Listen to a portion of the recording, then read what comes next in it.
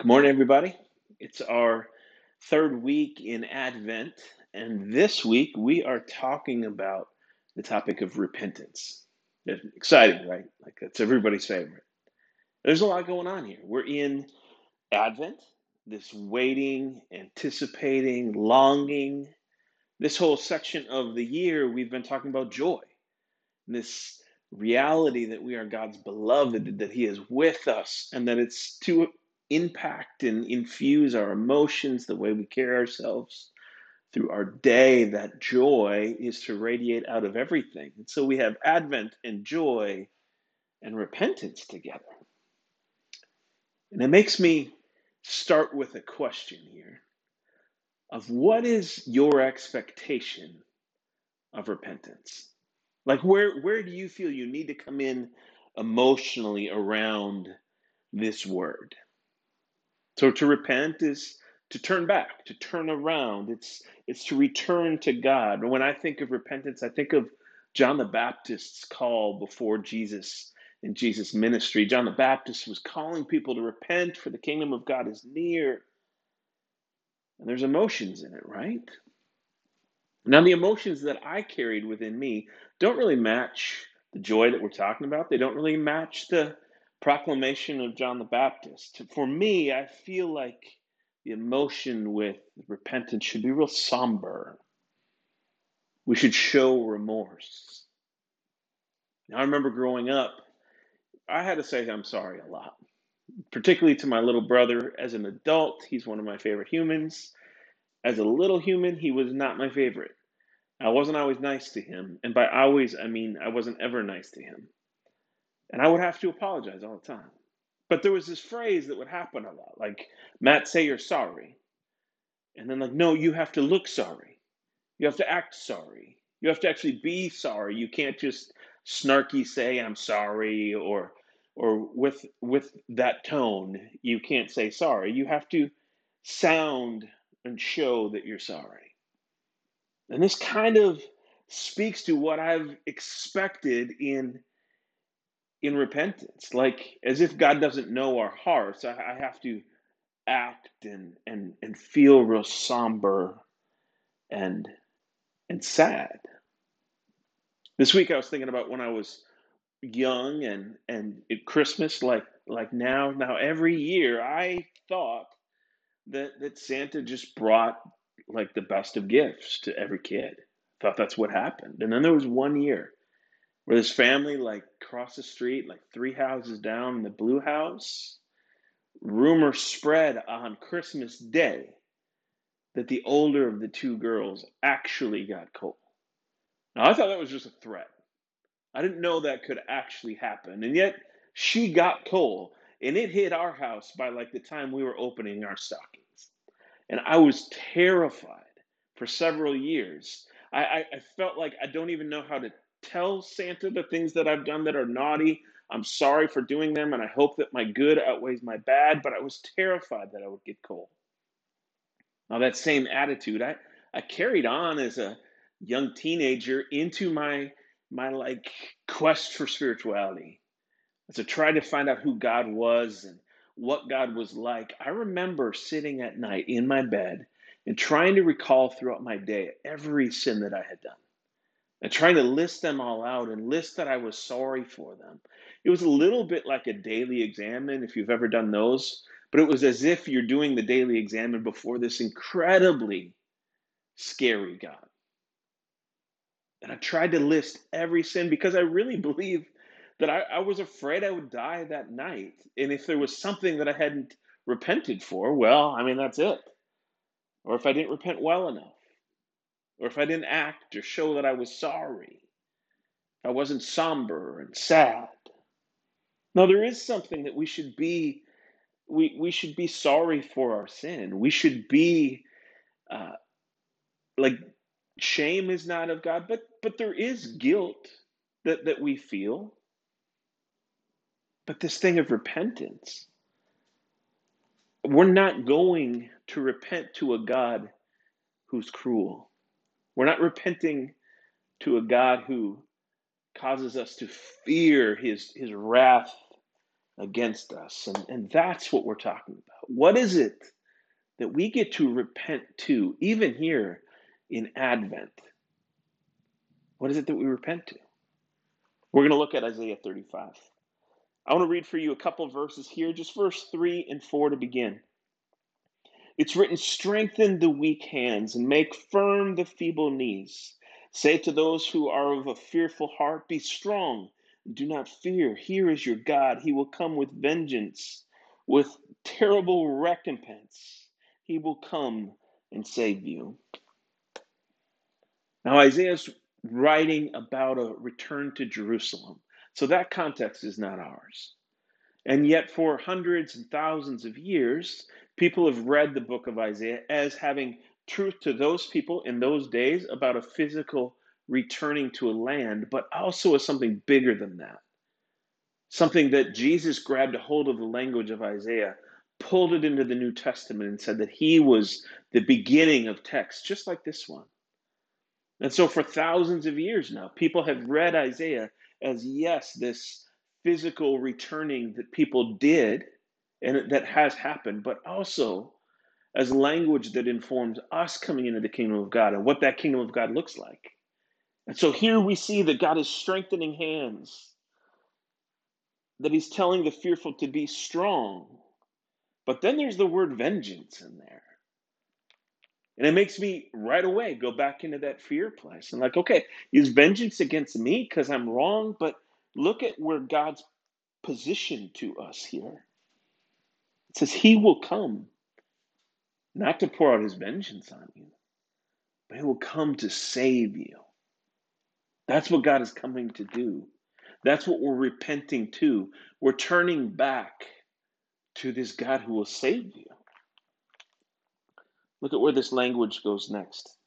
It says, then the eyes of the blind shall be opened, the ears of the deaf unstopped. Then the lame shall leap like a deer, and the tongue of the speechless sing for joy. For waters shall break forth in the wilderness, and streams in the desert. The burning sand shall become a pool, and the thirsty ground springs of water. The haunt of jackals shall become a swamp. The grass shall become reeds and rushes. There's a lot in this language. And in the next year, we're going to spend some time looking at the very beginning of this, because often in Scripture we find things like the eyes of the blind shall be open, the ears of the deaf unstopped. So, what does this mean, and what does this look like? And we're going to spend some time early in the year, next year, looking at this and talking about the difference between healing and curing, and talking about what healing and wholeness in God looks like, and where that comes with actual physical ailment and praying for healing and those kind of things. We're going to look at that together. But as we look at these verses in this context, we're returning, we're repenting to this kingdom, to this movement of God where sight is restored, where the lame leap like deer. But it's not just that.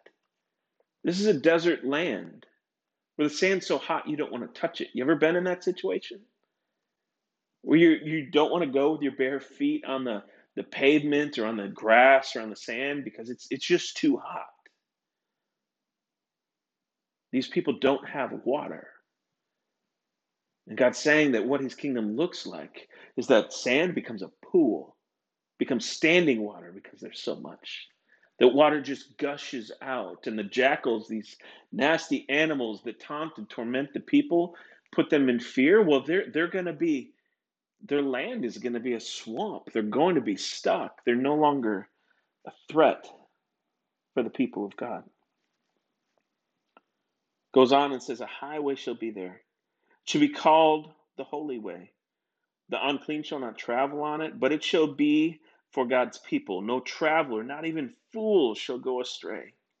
No lion shall be there, nor shall any ravenous beast come upon it. There shall not be found there, but the redeemed shall walk there. Okay, there's a few things here. If you're like me, I mean, some of us think we're always in. I come with a mindset of I'm always out. I'm always wrong. And so when there's language like the unclean shall not travel, my thinking is like, well, then I can't travel.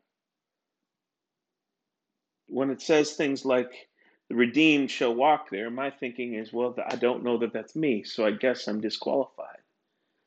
But let's look at the actual theology of this. We know these things, right? You're God's beloved because he said so, not because you've done something. You're redeemed because you add your amen. You place your faith in what Jesus has already done. You're clean not because you washed correctly and you lived correctly, but because of the blood of Jesus has covered over you, transformed you, and made you new. You're not unclean if God says that you're clean. This is the whole thing that we saw with Peter in Acts, right? Don't you dare call unclean what God said is clean. Don't call common what God has called holy. And you, sister, brother, you, daughter, son of the God Most High, you who place your faith in Jesus, well, you're other, you're holy. You're set apart as an example of how we're made clean because of what Jesus has done. And that's what this is talking about.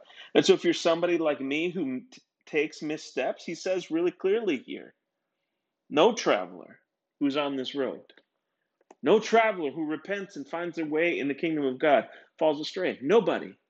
Even if you're foolish, you don't go astray. You don't, because your mistakes are not more powerful than God's love for you or God's guidance as you go. As long as you remain in him, then we're good here. And these threats, the lions, the ravenous beasts that have always scared us and brought fear into our life, they come upon us. Well, they can't do it here. Now, I've never crossed a lion, but I've had possums fall into my bathroom before, and those are really scary. And I hid from them, and we called everybody we could. And I had Anna protect me, and everybody else had to fend for themselves. I've gone with people from our church, and we've hung out with some wild monkeys. Those are scary. I can't imagine what a lion is. I get afraid of pretty much every animal. And here, not only the possums are not going to harm me, but the lions are not going to harm me. And as we read it for us today, it's not so much the wildlife that we're protected from, but it's this declaration of what the kingdom of God looks like. Whereas we fully live in the kingdom and God's kingdom is fully established, there's nothing that we have to fear. There's nothing. And it's not some exclusive group that you aren't a part of or I'm not invited into. No. This is for those of us who add our amen to what God has already done. For those of us who believe that our identity as somebody who's beloved by God is deeper and more core to us than any other identity we can take on. This is the experience of repentance. And yes, we feel guilt and that turns us. But scripture is really clear that it's not the guilt alone, it's the kindness of God that turns us to repentance. Now, we might feel disappointment that we did something again, that we betrayed ourselves, that we acted as if God wasn't enough or what God has done within us is not enough. But ultimately, we're returning into this kingdom that Isaiah is describing here. And we re-enter that in joy.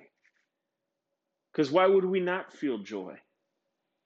As there's water where there once was not water.